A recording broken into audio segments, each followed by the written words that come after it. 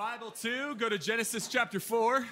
Genesis chapter 4, if you're new or newer to the Bible, this is the easy one. You open to the first book of the Bible, go to the fourth chapter. That's where we'll be tonight, Genesis chapter 4.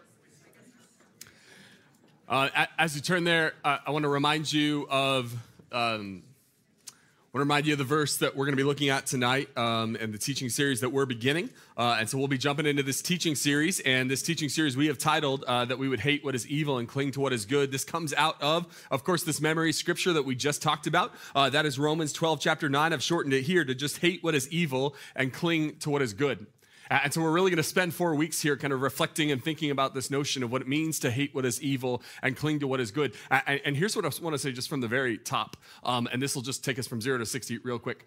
Some of you have no room for hate in your faith, and it's damaging you. You have no room for hate. You've been convinced somehow that Christianity is all about love and niceness and feelings of good all the time and always being nice and lovely, that you actually have no room for hate, and it is damaging your faith. See, here's what I want us to know. That in order to be faithful to Jesus, we got to hate some things. And what the scriptures say is we got to hate what is evil. So I don't know about you, but I hate evil in this world. I hate the fact that we live in a violent, cruel, vicious culture. I hate the fact that there is racism and oppression and sexism in this world. I hate the fact that there are people who are crushed by abusive people in this world. I hate that there are women and children who are crushed and abused by abusive men. I hate pornography. I hate how it binds people, even people in this room, and how it destroys lives. I hate the evil in this world. And for some of us, the reason we are not thriving in our faith is because we have not actually learned to hate what God hates. Because God does hate the wickedness and the evil that destroys things in this world. So again, I said that was 0 to 60 real quick. We're going fast on this because here's what I want us to see. Like this command to hate what is evil and cling to what is good is really this two-part thing. And if all you're ever going to do is cling to what is good, but have no revulsion toward what is evil in this world, your faith will never thrive in the way it needs to. You should see wickedness and evil in this world, and there should be a part of you that sees a war ravaging people in Ukraine right now and go, I hate that. It's not just as you disapprove. It's not just you post a Ukrainian flag. It's that your soul actually hates what's evil in this world. And we're going to spend 4 weeks kind of thinking about what it means to hate what is evil, and then also what it means to cling to what is good. And so we got to have one or the other, right? So many of you, I think in our culture, in our moment, certainly in our generation, the hate what is evil thing maybe comes a little harder. Because we've just been taught, like, just be nice and polite and good at all times. But you've also got to be the type of person who loves what's good, right? Because if you're just the person shaking your fist at what's evil, you're actually useless in this world. You've got to cling to what is good. And so we're going to talk about both of those things. We're going to talk about good and bad and right and wrong and evil and holiness. We're going to talk about all of these things throughout the course of this series. But tonight we're going to start in Genesis chapter 4. And to get us set up for this, I want us to think about the different pictures that the Bible, and I'll really say the New Testament, gives us when it comes to sin and God's salvation. When it comes to evil and when it comes to good, when it comes to our relationship with God and how wickedness has come into this world, and yet God has rescued us. And so I want to give you 6 images tonight. 6 images that come out of the New Testament that shape the way we think about God, the way we think about evil, the way we think about right and wrong, especially if you've been a Christian for a long time. These images will pop into your mind and you'll immediately recognize them. Here's the first image most of us think about when it comes to good, evil, right, and wrong. It's this one right here. It's the image of a courtroom. It's the image of a heavenly courtroom. And here's what most of us, this is the most popular vision or picture that people have of what it means to walk in sin or walk in holiness. We have violated God's law. We are on the stand. We are the person who has been accused of something wrong. And we understand that sin is us violating God's law. And salvation is Jesus taking our spot in the courtroom, taking that guilty verdict upon himself. And this is this beautiful, precious image in the New Testament of justification by faith, where Jesus Christ declares us right before God the judge and God the Father. But this is only one of the images in the New Testament. The image of a courtroom is a beautiful and a special image, but it's not the only image in the New Testament. Like, let me show you another one here. This image right here is the Empire of Japan surrendering at the end of World War II. This is the surrender ceremony. You can see all the pomp and circumstance around it, but it is a surrender. And here's what you need to know about sin in the New Testament. There is some talk of sin in the New Testament as our rebellion against God, that we have rebelled against the King. We have set up war against him. We waged war against God. And that salvation, turning to what is good, clinging to what is right, is when Jesus calls a peace treaty between us and God. This is one of the beautiful images of God in the New Testament. It's the image of the peace table. It's the image of 2 nations at war, enmity with one another, finally coming to peace. Here's another image in the New Testament. It's the image of a bill being paid. It gets us into the area of commerce. It's that Jesus ransomed you. He redeemed you. He bought you with a price, with the price of his own blood. That we have racked up a debt against God, and that debt needs to be paid. You cannot pay that debt, but Jesus pays that debt. This is one of the images of the New Testament, that you owed God something. You owed a debt you could never pay. So Jesus paid a debt that he did not owe. Here's another image in the New Testament. It's the image of the family coming back together. It's the image of reconciliation. It's the image of the wayward child who comes back to the father, and the father absorbs all of the hurt and all of the wrong, and instead chooses to wrap his arms around his wayward son. This is one of the pictures of God, one of the pictures of evil and good and right and wrong in the New Testament. Next to last, there's an image of a lamb being slaughtered on the altar. This brings us to the word atonement or propitiation in the New Testament. The idea is that God needs blood, that blood sacrifice is actually what atones for the sins of God's people. But instead of punishing you, there is a sacrifice who is put on the altar, and Jesus is the ultimate sacrifice put on the ultimate altar of the cross, who redeems us for our sin. But then here's the final image I want to show you in just a second. And this final image is, I believe, an image that is neglected in this room and neglected in most of Western Christianity. And I think tonight's story is going to help us see this image clearly. I want to show you the final image of sin and salvation in the New Testament, and that brings us to a doctor's office. It brings us to health. It brings us to what you do in a doctor's office when you come in sick and you seek healing from that disease. Let me put it to you this way tonight as we think about sin. I'll say it this way, that sin is a virus that makes us sick. Sin is a virus that makes us sick. Now, every eye in the room on me right now. I don't want to be unclear here. I am using sin and virus and sick as a metaphor here, okay? This is not, if you're sick, it's because you sinned. It's not, if you have a chronic health condition, it's because you sinned or your parents sinned. The New Testament is abundantly clear that our sin is not just the immediate connection to our sickness. Sometimes our sin makes us sick. Sometimes through sinful decisions over the course of your life, you have a sickness or an illness. And sometimes you have a sickness or an illness that is not connected to your sin, but is rather given to you so that God might glory through you. All right, so I don't want anyone to be confused here. This is an image, it is a metaphor. The idea that sin is a virus that makes us sick suggests that sin is something that enters into us, twists us up, and destroys our life. And that's what I want you to know tonight. Like, I want us to ponder the fact that sin is a virus that makes us sick, but then I can just declare this over someone tonight, that Jesus is the great physician who makes us whole. That's the story of Jesus. And so again, there's an image of a courtroom or of a bill being paid or of a war being over. And all of those are true New Testament images. But tonight, here's what I want you to see in the story we're about to read. That sin is this virus, this thing that gets inside of us, and it makes us sick, and it twists us up, and it has impact on our life and on the lives of the people around us. But Jesus is the one who makes us whole. Let's see this in Genesis chapter 4, verse 1. Again, if you have your Bible, if not, it'll be up here on the screen. Here's how it begins. It says, Adam made love to his wife Eve, which is always a great way to start a story, but here's where we are. The old versions would say he knew his wife Eve, and it's like, no, you know them in a biblical sense. We won't linger on that. Anyway, sorry. She became pregnant and gave birth to Cain. And she said, with the help of the Lord, I have brought forth a man. Later, she gave birth to her brother Abel. So again, if you're new or newer to the Bible or to church, you have Adam and Eve, the first human beings. They're put in a garden. Everything's perfect. God goes, there's one rule. Don't break it. There's an apple or a fruit over there. Just don't eat from that fruit. Don't eat from that tree. And of course, human beings do the one thing they are not supposed to do. They eat from the tree, and it ends up destroying them. I saw an Instagram account. I'm getting off track. Sorry, but I saw this Instagram account this week that said Adam and Eve were tempted by the fruit. Imagine if it was a jalapeno popper. I was like, yeah, man. But that's the story, right? There's one rule you're not supposed to do, and human beings are like, we know better than you, God, which is actually at the core of what it means to sin, is to go, thank you, God, you're so smart, but I actually know better than you. That's what Adam and Eve do. They enter sin into the world. Sin is now ravaging the world. And yet, by God's grace, the human race continues. Isn't it wild that God didn't just end Adam and Eve and start over? Isn't it wild that God doesn't just end you and start over? God allows you to continue in this world even in the midst of your sin. That's the story here. So sin enters the picture, but God's grace continues in these two children. It says this, now Abel kept flocks and Cain worked the soil. In the course of time, Cain brought some of the fruits of the soil as an offering to the Lord. And Abel also brought an offering, fat portions from some of the firstborn of his flock. So Cain works the soil. He's like a gardener, and he grows up some fruit, and he brings this offering before the Lord. But Cain is out in Abel keeps the flocks, and he's out in the field, and he ends up killing one of his animals and bringing the fat portions as an offering. And then here's what it says. It says, the Lord looked with favor upon Abel and his offering, but on Cain and his offering, he did not look with favor. So Cain was very angry, and his face was downcast. Then the Lord said to Cain, why are you angry? Why is your face downcast? If you do what is right, will you not be accepted? Like, in other words, why are you so mad? Why are you so upset? There was a rule I gave to you. I instructed you on how to do this. And yet if you don't do it right, why would you be upset about that?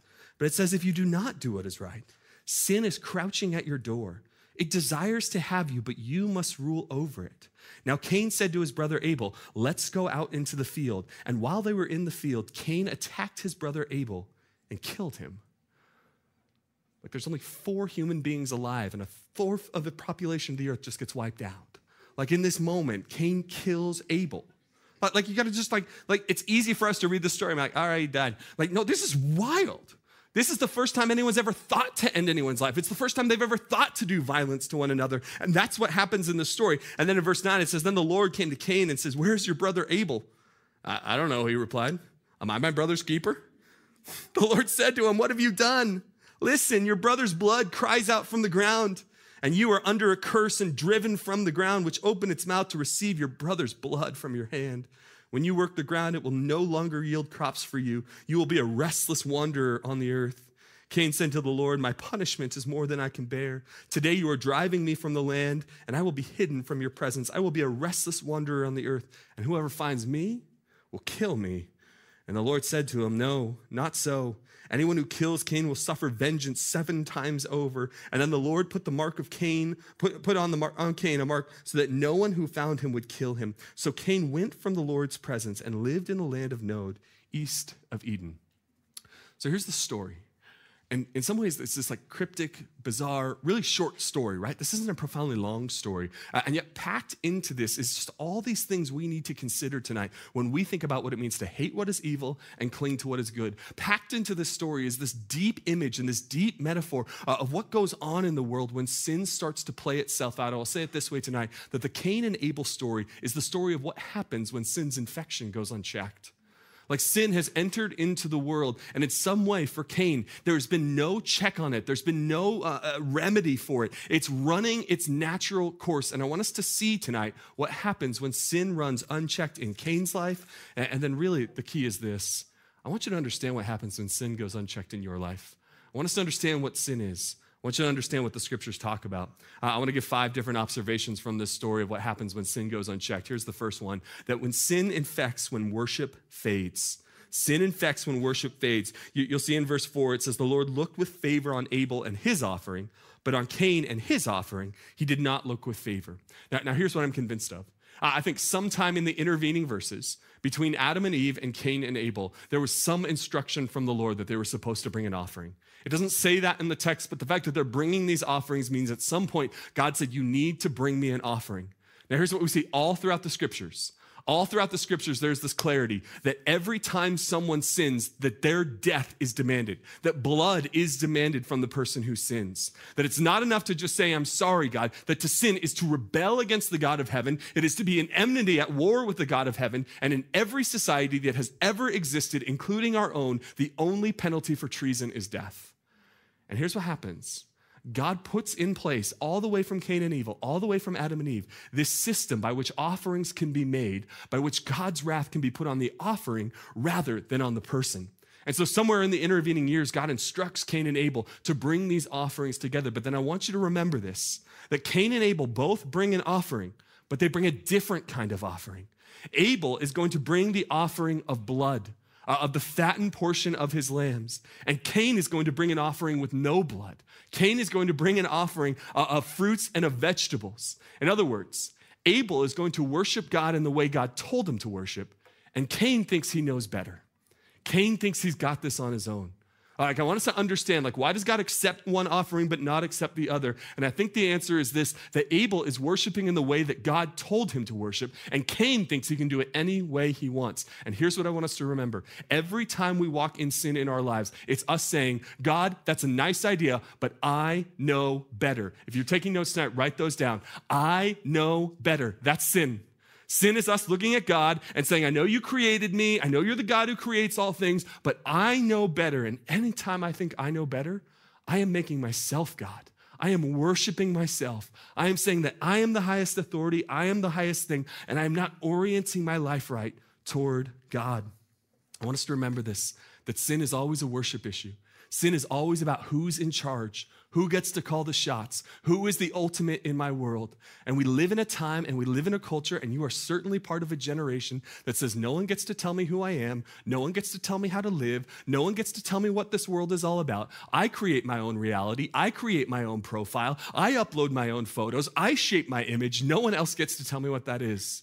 And here's what the Bible says: you are dead wrong. God gets to tell you who you are. God gets to set the rules. God gets to tell you how to live. And Cain and Abel is this initial example of what happens when we decide that we're going to do things on our own. We're going to operate in the way we want to operate. Sin always infects when worship fades. Like the opposite of sin, of me not walking in sin, is me walking in proper relationship with God. And another name for that is worship. We want to be people who walk in worship. Here's the second observation I want to make tonight, number 2. It's this, that sin's infection makes you unhappy. That sin's infection makes you unhappy. You'll see here again in verse 4, 5, and 6. It says, Cain was angry, and his face was downcast. And the Lord said to Cain, why are you angry? Why is your face so downcast? Like in other words, God looks down at Cain and recognizes that Cain is sad. Not just that Cain didn't succeed, not just that Cain wasn't doing something right, but God looks down and sees the emotional state of Cain in reaction to his sin, in reaction to his way of not worshiping properly the way that God has for him. And I'll just make 2 observations on this. First is this, you'll notice I use the word happy up here, that sin's infection makes you unhappy. And I say this from time to time, and someone's always mad at me because you've been taught the opposite. But I need you to know that the Bible does not make a hard distinction between joy and happiness. It just doesn't. Like all throughout the scriptures, joy, happiness, delight, all of these things are blended together. And so when I say sin makes you unhappy, I'm not just saying some frivolous thing. I am saying it makes you deeply, completely robbed of the joy and happiness and delight and fulfillment that God has for you. That's what happens. Sin robs from you. It takes from you. It does not give to you. It only takes away from you. Sin makes you profoundly unhappy. And then the second thing is this. I want to talk to someone in this room who's going, you know what, Brian? You don't know what you're talking about because you're a pastor. You don't know about real life out there. I sin all the time, and it makes me profoundly happy because I can't tell you how many people think their sin makes them happy. And here's what I've observed about sin. Sin makes you happy for a moment, but then turns your stomach for the long term. It's like this. One of the big mistakes I make from time to time in my life, and I'll just admit that I make this mistake, and maybe someone else would have the courage to admit that you make this mistake as well. From time to time, I get up early in the morning and don't have time to prepare breakfast. And I'm either traveling or I'm going somewhere. I'm trying to get on the road. And right next to my house, there is a McDonald's, right, that is open nice and early. Okay, you know where I'm going with this, right? So I roll through McDonald's, and then here's what I've just discovered over the years. One of the most delicious things on McDonald's breakfast menu is the McGriddle. Amen, anyone? Oh, like the scientists at McDonald's figured out how to insert syrup into the muffin, right? And it's there and you just eat. It's so good. And like I get a McGriddle and I'm just like, oh, this is so outstanding. And I always think that for about 15 minutes after. And then I go, I've made a terrible mistake. Like this is the wrongest thing I've ever done, Lord. I'll never do it again. I repent of the McGriddle. I'm so sorry. Please just protect my stomach and my digestion today, right? This is what sin is, right? Sin always feels good in the moment. Listen, you going and hooking up with someone who is not your wife feels good in the moment. Over the long haul, you live that way, you will be miserable. Listen, you living in kind of greed where you hold on to your money and you never give anyone everything. You've never given to the poor. You've never given to the church. All your money is just yours and God gets no claim on it. Yeah, you can buy some cool shoes, but it'll make you miserable in the long run. You walking in envy, constantly being jealous of people. It actually feels good in the moment because when you're jealous of someone, you can actually look down on them a little bit. And that emotion is powerful, but a jealous person in the end becomes twisted up. So here's what sin does. Sin robs from you your happiness. It takes from you over the long haul. The people I know who are walking in habitual sin and have no interest in repenting, no interest in turning, they're not at war with their sin, they've made peace with their sin. Those people are never happy over the long haul. Over the long haul, those are people who get twisted up in this world into something they never thought they'd get into. And quite frankly, those are the people who get into things that you have never imagined doing. The kinds of perversions, the kinds of things in this world that they just get twisted up into that you can't even imagine being the type of person. Here's what happens. Like sin always sucks you in. Sin always wants more from you. Sin never gives to you. It always takes. It's like you're drinking salt water. Like, surely this will quench my thirst. It only makes things worse over the long haul. Like, I want you to understand, sin only makes things worse. It's like this. The other night, I was in the hot tub with my older two kids, my 4-year-old Grace and my 2-year-old Noah. Now, Grace is an angel. She's a first child. She would never do anything wrong and never has, okay? She's amazing. She's perfect. But my son Noah, totally different story, okay? This little boy, he's in the hot tub, and their favorite thing to do in the hot tub is just like take these cups and like pour water in and out of the cups, and they kind of do this. But then the second favorite thing he has in the hot tub is to take that cup, look me in the eye, pull the cup up to his mouth, and begin drinking it. And I'm like, no, son, don't do that. And he looks me in the eye like, Dad, I'm going to do this right now. And so I'm like, no, don't do this. It's going to make you sick. And it's like he's looking at me going, Dad, you're just trying to ruin all my fun. I have one thing I want to do, and they're not letting me do it. I want to drink the water out of this hot tub. And I'm going, it will make you sick. It will make you miserable. And he looks at me like I'm a moron. And I look at him like he's a moron because he's 2, and he is. He's my moron, and I love him to death. But I'm looking at him like, you don't know better. But my 2-year-old thinks he knows better. And some of you look at God and think you know better. You're like, oh, no, I know better. Like, I know what the scripture says. I know what God has to say, but I know better than you, God. Like, I'm actually smarter than you, God. I know you've laid something down. I know the people of God have always believed this, but I have a feeling deep inside my heart, and so it must be the case. Listen, sin's going to make you unhappy. This is what it does. Sin is us looking at God and thinking we know better. We know better. We're smarter. We've got this thing on our own.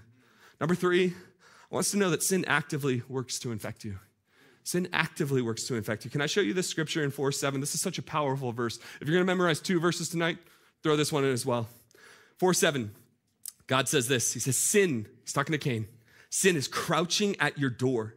It desires to have you, but you must rule over it. Like, notice here, sin, it's like an animal. It's like someone invading who is crouching at the door ready to pounce. It says its desire is to have you. Isn't that fascinating that sin and evil actually have desires? But you must rule over it. So here's how you and I tend to think about sin and righteousness, good and bad and right and wrong and good decisions and bad decisions. We tend to think of it like a menu at a restaurant. And so we think like, today, I'll either have chicken or I'll have steak, I'll have a salad or I'll have French fries. Like, we just kind of like, we look at a menu and we choose. And that's how most of us have been trained to think about our choices. So you've grown up in the modern West, in the 21st century, where you are told that there is nothing that inhibits your will, where you just get to make decisions. You have free will. There's nothing that ever impedes you. You just get to wake up and choose every day what you're going to do. Most of you think of your choices like a menu. That's not how the Bible thinks of your choices. Like, the Bible does not imagine that you are just kind of unimpeded by anything in this world. The Bible imagines that evil, right, wrong, good, bad, Satan and his demons, the angels, are constantly at war for your soul. Like, they're constantly at war for your soul. They're constantly coming after you. They're constantly doing this. Notice this. Like sin is crouching at your door. It desires to have you. Like, sin itself wants to have you. So again, this is the metaphor I'm using tonight. And it's not lost on me that we're using this metaphor after 2 years of us talking constantly about a virus. But I think this is illustrative. Like I think we need to take it with this kind of serious. Like remember, this virus wants to get in, right? Like, the virus wants to spread. That's the thing we've been talking about for 2 years. Like, it wants to spread. It wants to spread. When it gets inside of you, it does, and it does not look for your consent. And I just need to tell you someone tonight. Sin does not look for your consent. It wants to own you. It wants to destroy you. It wants to take you over. And listen to me. That is why some of us choose sin even when we don't think we want to. Like, have you ever just chosen sin and gone, I don't want to do this. I don't know why I keep doing this. This is why in Romans chapter 7, verse 15, the Apostle Paul says this, I do not understand what I do. For what I do not want to do, I do. For what I want to do, I do not do. But what I hate, I do. Does this resonate with anyone? Like, anyone know what this is like? Anyone in this room know what it's like to say, I never want to look at pornography again, but there you go late at night? Does anyone in this room know what it's like to have a boyfriend or a girlfriend and say, we're never going to cross that line again, and yet you do cross that line? Does anyone in this room know what it's like to say, you know what, I'm so sick and tired of getting provoked by my parents. The next time I'm around them, I'm not going to fly off the handle. I'm just going to stay calm. And there you are at dinner again, screaming at your parents. Like, do you know what it's like? Do you know what it's like to say, I'm never going to do this again? And yet there you go doing the very thing you hate. The thing you don't want to do, you do. And the thing you hate, you end up doing. Like, this is what sin is. Sin is not this like option out in this world that sometimes you choose. It is trying to infect you. It is trying to get its hooks in you. It is trying to move on you. And if you have this naive view of sin, that you're just this free will agent who can choose whatever you want, you will never understand the reality of spiritual warfare all around you. But when you do start to understand it, you understand that there is Satan and his demons and evil itself incarnate that is trying to get its hooks in you. And you will also understand that there is a Holy Spirit. And when you are filled with that Holy Spirit, there's no room for that other stuff in you. That's what we need to know, that sin is actively trying to infect us. Number 4 is this. I want you to know that the infection of sin is personal, but it's never private. It's personal, but it's never private. Remember, it says Cain takes him out in the field. And while they were out in the field, Cain attacked his brother, Abel, and killed him. Killed him. I need you to know this. Your sin is personal, meaning you're responsible for your sin. Can I tell you some good news? You're not responsible for my sin. You're not responsible for the sin of the person on your left or on your right. You're not responsible for your sibling's sin. Listen, I'm not responsible for my children's sin. It is personal. It is on them. They own that sin. But let's be abundantly clear. Your sin is never private. Your sin is personal, but it is never private, meaning it never just stays inside of you. Again, it is like this virus that wants to spread out of you and onto other people to infect other people and cause damage and pain. And some of you have walked through a story in your life where someone else's sin that they just thought was their own thing ended up leaking out all over you. There was a parent who never got a hold of their anger, and their anger turned into abuse and came out all over you. Some of you have walked through a situation where you had a boyfriend or a girlfriend who never got control of that lust issue in their life. And because they never had control of that, their personal sin was not private and ended up wounding you deeply through their unfaithfulness, through their cruelty, through their lust. Like, I want us to understand this. Sin is personal, but it's not private. It always impacts people. Like, you think gossip is no big deal because everyone does it around you. That is a personal sin you are committing, but it is not private. It destroys friendships and roommate groups and relationships and small groups. It destroys us. Jealousy, we think of this internal emotion that we have, and so whose business is it? But I don't know about you, but I have walked through seasons of my life where I am jealous, and I am a disgustingly, hideously twisted up person when I am jealous. It comes out on other people as a kind of insecurity, as a kind of hurt toward them. Like, I just want us to remember that the sin you walk in might be personal, but it is never private. And it will always impact the people around you. And some of you have no interest in walking in holiness, forsaking your sin, hating your sin, and clinging to what is good for your own sake. Can I plead with you to do it for the sake of your friends, for the sake of your future spouse? Like, I know I'm talking to like the largest single group here at Calvary, right? Like this is the room, right? Like single, ready to mingle, let's go, yahoo, right? Like, can I just plead with someone here? If you have a besetting sin in your life that you have not conquered through the power of the Spirit, I just want to plead with you to use the time that you are single to do that before you get married and hitch your wagon and your sin to someone else's soul.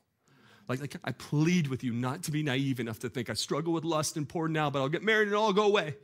I struggle with anger now, but I'll get married and everything will be great.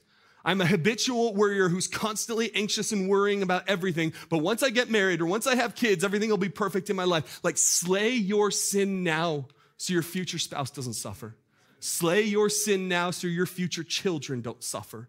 Be the type of person who says, I'm going to deal with this sin because it is personal, but it is never private. And then finally, here's the one I want you to see, that the symptom of sin is an inward curve. An inward curve. I want you to see the question that the Lord asked to Cain. He says, the Lord said to Cain, where is your brother Abel? I don't know, he replied. And then he asked this question, am I my brother's keeper? Am I my brother's keeper? This is this powerful question he asked to God. In other words, God, why are you asking me about my brother? Am I responsible for my brother? I'm responsible for me. I'm into me. I'm about my life. I'm not responsible. I don't know anything about him. I don't know what's going on in him. I want you to understand that this is the result of sin. This is what sin does to us. Sin curves us in. There was this old Latin phrase that the preachers used to use in the ancient world, and they called it this, incurvatas in se, which means a man curved in on himself. A woman curved in on herself. This is sin. Like, sin is the type of thing that makes us think about us, worship us, talk about us, be into us. When we are walking in sin, what ultimately happens is our world gets smaller and smaller and smaller until it is only us. This is what happens. Cain kills Abel, and immediately God goes, let's talk about this. Where's your brother Abel? And Cain goes, I can't think about my brother. I'm not his keeper. I'm thinking about me. It curves us in on ourselves. This is what sin does. Sin is the type of thing that curves us in on himself. So let me Give this example. It resonate with some of you who are into this kind of movie story genre, and others of you, it will fall completely flat. Illustration wasted. But I will try my best here. I want to talk to you for a second about a character from the epic Lord of the Rings series. And so some of you are like, yeah, and some of you are like, I'm not coming back to this church. Okay, right. All right, so listen, there's this character, and I'll put this fella on the screen here. This is a character named Gollum here. Now, yeah, Gollum's this like creepy character. Let me tell you Gollum's story here. Gollum's this like normal fella who's like everything's good in his life, and then at some point in his life he discovers what's called in the books the Ring of Power. And this Ring of Power gives him like unusually long life, and it gives him power and this ability, and it's this wonderful, beautiful thing. But then here's what happens to Gollum. It's like this evil, wicked thing that gives him a bunch of power, and he begins to call it something that you hear all throughout the books and the movies. He begins to call it his precious. And what happens to Gollum is this, that over time he goes from this like well-adjusted, handsome fella to this individual who is twisted up by his love for this thing, his love for his precious. It's like his ring kind of becomes this thing that his whole life is built around. So here's what happens to Gollum. He becomes incurvatus in se. He becomes curved in on himself. All he wants is this thing that he wants, and his whole world becomes about this. He doesn't know how to interact with anyone. He doesn't even know how to do anything. All he can think about is this. All he can think about is this thing in front of him, this wickedness and this evil. Can I say a few things to you? This is a miserable life. This is a miserable kind of life. The kind of life where sin curves you in on yourself and all you think about is you. You walk into a room like this on a Thursday night and all you think about is you and how you look and how you feel. You can't even look to other people. You can't even minister to other people because you're so thinking about you. You're insecure about your hair and how you look and how you feel and what's going on. You're just completely wrapped up in you. And I want you to know if this is you, like if you find yourself just constantly thinking about yourself, talking about yourself, curved in on yourself, the answer isn't like some self-esteem coaching or some social awareness, none of that. The answer is to get outside of yourself, and the only way you do is to forsake your sin, hate what is evil, and cling to what is good. This is a miserable life. Can I say this too? That this is a miserable culture. You ever lived inside of a culture? Maybe you're living inside of one now. Even in your family or in your group of friends, or even if you just look at American culture where everyone's just curved in on themselves, thinking about themselves, talking about themselves, looking to satisfy themselves and their needs and their wants. This is a miserable kind of culture. And then finally, the thing I want to say, this is a miserable kind of church. Like if our church ever becomes the type of church where you show up here on Thursday nights because you need to get a little bit of God in your cup and you and God need to do this, and you're just constantly thinking about you and how you feel and what's going on with you, and you never get outside of yourself to say she needs prayer and he needs some encouragement and it looks like he needs someone to sit with him and that person over there looks new, so I'm going to go talk to them. Like that is a miserable kind of church. May that never be true of us. May we never be the people who are so curved in on ourselves because of our sin that we don't recognize that to be the type of person who hates what is evil and clings what is good is to come out of that inward curve and to see people for who they are, to worship God for who he is, and to notice other people, that we're not so self-absorbed. So here's what the book of 1 John chapter 3 and verse 12 is going to say. It's going to reflect on the story of Cain and Abel. John's going to say this: do not be like Cain, who belonged to the evil one. Okay, there's a statement. Like right at the beginning, Satan tempts Adam and Eve. And then the next generation with Cain, Cain belongs to the evil one. It says, who belonged to the evil one and murdered his brother. And why did he murder him? Because his own actions were evil and his brothers were righteous. Like, listen to me. It says here that he belonged to the evil one. Like in other words, sin was so bought into him, it had gone so unchecked in his life that he actually in some way was in bondage to Satan. And that's my fear for anyone in this room. Like my concern, my burden as a pastor is that you would take your sin so lightly and so casually because our culture says it's no big deal, that you would actually start to belong to and be owned to evil forces in this world. I don't want that for you. I don't want you to be the type of person who is owned and destroyed by evil. Evil is out to get you. Like it is crouching at your door. Like someone needs to hear this. Evil is crouching at your door. It desires to own you. You must master it. You must hate what is evil. You must cling to what is good. Let me give you 3 reasons that we hate what's good or hate what's evil. Hey, that's good. Preaching's hard. 1 of 3, number 1, we should hate what's evil inside of us because it dishonors God. It dishonors him. Listen, my desire, my goal, my aim in life is to be someone who honors God with my whole life. I never want to be the type of person who lives in such a way that I actually don't honor God. And when I am obsessing over my sin, when I am walking in my sin, I am dishonoring God and I am robbing myself of joy. Like I've used this metaphor before. Like when I got married in 2013, my wife put this ring on my finger, and it was her gift to me, and she even said that in our wedding ceremony, this ring is my sacred gift to you. And so I want you to imagine that a few years into our marriage, I start to get really excited about this ring. And listen, this is a cool ring. It's tungsten carbide. It can't be scratched. I don't know why that's cool, but it is cool. It's it's my only claim, right? It's a pretty boring ring. But I want you to imagine I start to get really excited about it, and like every time I go home, I'm like hanging out with the ring and talking to Danny. He's like, can I tell you about my day? I'm like, no. I'm just going to hang out with the ring. And then it's like Friday night. She's like, you want to do date night? You're like, I'm doing nachos with the ring tonight, right? And I start to get really into it. And she's like, this is getting weird. I'm like, no, you're getting weird. Like, I love this ring, right? And then I start to become the Gollum guy. I'm like, my precious, right? Like, I start to get so into this. Like, what would happen in that moment if I started to be more obsessed with the gift she gave me than the giver of the gift? Two things happen. Well, one is I become miserable, right? If I actually became the guy who was really into my wedding ring, none of you are like, that is the path toward peace, you know? None of you are like, that is the way to thrive in life, right? Like I would become miserable, but then here's what you need to understand too. The more I obsess over the gift that she gave me rather than her, that does not honor my wife, it dishonors her. Like in that moment, my wife is dishonored and I am robbed of joy. If I become more obsessed with the things she gave me than with her, than with actually being in her presence, that's what happens. Listen, that's what sin is. Sin is when you become so obsessed with the creation, so obsessed with yourself, so obsessed with something in this world that you do not honor him. You worship and serve the created rather than the creator who is blessed forever. Sin dishonors our God. Number two, we should hate what's evil inside of us because it destroys us. It destroys us. Like the McGriddle, right? Like it tastes good in a moment, but it's gonna like destroy me over the long haul. It's not good for me. I want you to know that your life will increase in misery if you walk in habitual, unchecked, unrepentant sin. Listen, I am not talking about the person in this room who is making war with their sin and even failing over and over and over again, but to the person in this room who has made peace with their sin, who does not believe it's a big deal and has no intention of turning from it, it will destroy you. And then I just want to be abundantly clear. Like I just believe there are Christians in this room who will struggle with certain sins until the day they die, and they will be with God in glory and resurrection, and God will take that temptation from your life. Praise the Lord. That day is coming. But then there are some people who love their sin so much that they've actually never turned to Jesus. Like I want to be clear, like salvation comes from us trusting in Jesus, not our behavior, not our lack of sin. But I also want to be clear that sin is what destroys us not only in this life, but forever. Like I can't talk about sin and not tell you that the Bible teaches that there is coming a day where we will all stand in judgment before God. And if you love your sin and you hate Jesus, if you do not forsake your sin and turn from your sin and trust in the finished work of Jesus on the cross, the scriptures do not say everyone will go into heaven. The Bible says that there is a reality called hell and that there will be people who go to it. Like I just don't want to play games here. I don't want to just say nice things. I know no one likes to talk about hell. I know hell is one of those things that's so easy to ignore.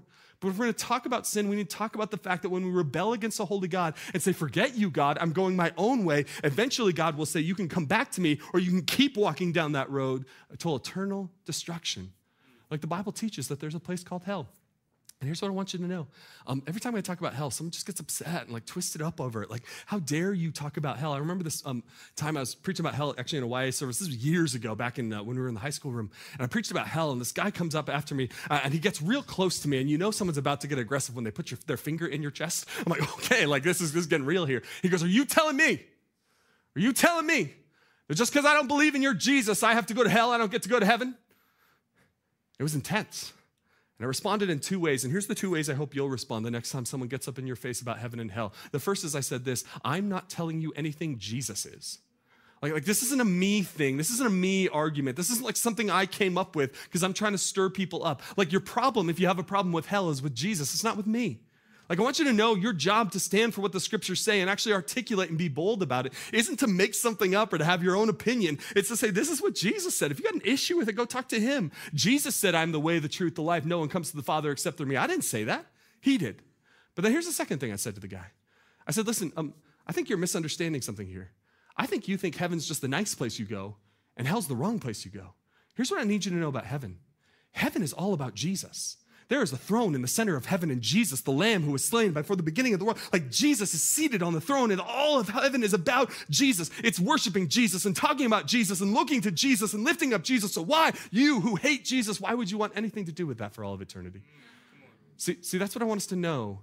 Like heaven and hell isn't about like, you're a good person, so you go to heaven. You're a bad person, so you go to hell. Heaven and hell is about this. Do you want to spend eternity with Jesus or not? And that's what I want for you. Like, I just want to call you to this. If you don't know Jesus tonight, I don't want you to leave this place before calling on the name of the Lord. Here's what the Bible says. Everyone who calls on the name of the Lord will be saved. This wasn't even my intention tonight. I'm just going to stand here and invite someone. If you want to know Jesus tonight, you can call on his name today. And in that moment, he forgives your sins. And you're going to struggle and you're going to wrestle for the rest of this life. But hell is real and sin destroys. And I don't want anyone to live with the illusion that your sin's no big deal. It's a massive deal before a holy God. Listen, we should hate the evil in us because it destroys us. And then finally, we should hate the evil inside of us because it damages others. It harms them. It brings pain to others. It brings pain to your parents. For some of you, you have lived in such a way that aches and kills your mother, that aches and kills your aunts and uncles, your grandmother, your best friend, your childhood small group. These people see what you're doing and the way you're living, and it aches, it hurts them. Your sin actually has impact on others. Remember, it's personal, but it is never private. Why should we hate what is evil and cling to what is good? Because evil dishonors God. It destroys us. And listen, it damages others. Now, here's how I want to close tonight. Our band can make their way up right now. And we're going to sing as always and set our eyes on Jesus again. If sin is me curved in on myself, worship, right living is me getting outside of myself and directing my heart and my attention and my affection toward heaven. But here's what I want you to see at the very end. Again, if sin is the sickness or this virus that makes us sick, I want us to see this in Mark chapter 2. Jesus says these words. He says, and when Jesus heard it, he said to them, those who are well have no need of a physician, but those who are sick. I have come not to call the righteous, but sinners. Listen, I'll say this again. Those who are well have no need of a physician, but to those who are sick. So I want you to think about it this way. If sin is this virus that makes us sick, Jesus is this physician who comes to make us whole and make us well and make us right. I was thinking about this because just the other week I was not feeling so well. It was last Wednesday. I was not feeling well at all. I left work early. I went into urgent care to try to figure out what was going on with me. They ran all these tests. They're trying to figure out, is it COVID? Is it this? Is it an infection? Is it something else? They're running all these tests. This doctor's coming in and out of the room, and he's like examining me and running tests on me, and he's asking questions of me, and he's trying to figure out what's wrong with me so he can get me the right kind of medication to get me better. And of all the different things this doctor did, I can tell you the one thing he did not do to me when I came into the doctor's office sick was get angry at me for coming in. Like the one thing he did not do was be like, why are you in my office? Stop wasting my time. I don't have any point of you being here. Get out of here. Like he didn't do that, right? Because that's what doctors are there for. The whole point of the doctor is that they're supposed to help you get healthy. For you to come into a doctor and be sick is not some out of the ordinary thing you should be ashamed of. It's the exact right thing to do. Can I tell you, some of you have this vision of Jesus in your mind where he's angry when you drag your sin to him.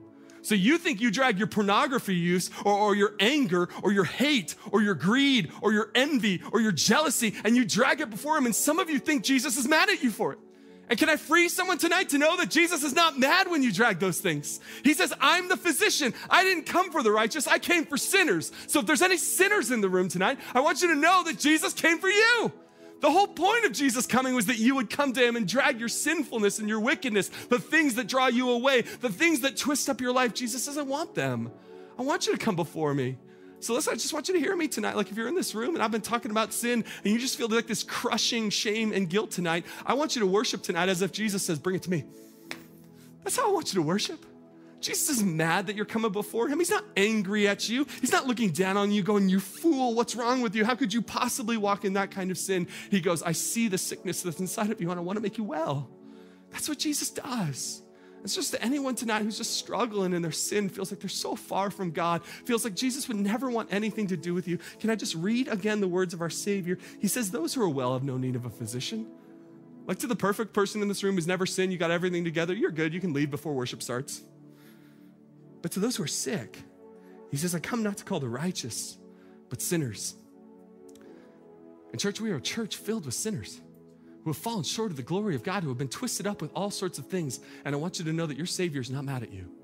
Your Savior invites you tonight to sing, to worship, to cry out to him, to drag all of your sinful, wicked, twisted up ways before him and say, would you make me whole? So let me pray for you tonight. and then we're going to sing. Father in heaven, I just want to pray for this room tonight. God, I just know I stirred stuff up tonight. I know that your Holy Spirit is convicting and that some people are sitting under a kind of shame and guilt that has no place in their life. God, I pray against the enemy. I pray against lies that the enemy would tell, that no one's good enough, that they'd never be accepted or forgiven by God. I just pray the enemy has no foothold in this place. I pray on the authority of the resurrected Jesus that he is expelled from this room tonight. And God, I pray for anyone tonight who just feels so twisted up, so shamed, so stuck in their sin. God, I pray that you, the great physician, would come make them whole tonight. As we sing, God, would it not just be singing more songs, but it would be us just worshiping you, getting out of ourselves, getting out of the curved in on ourselves type posture to worship and to praise you. God, I just pray you would set the captives free tonight. You are the great physician, and I thank you for healing and saving sinners like me. God, would you receive our worship and praise? We pray in Christ's name, and all God's people said, amen.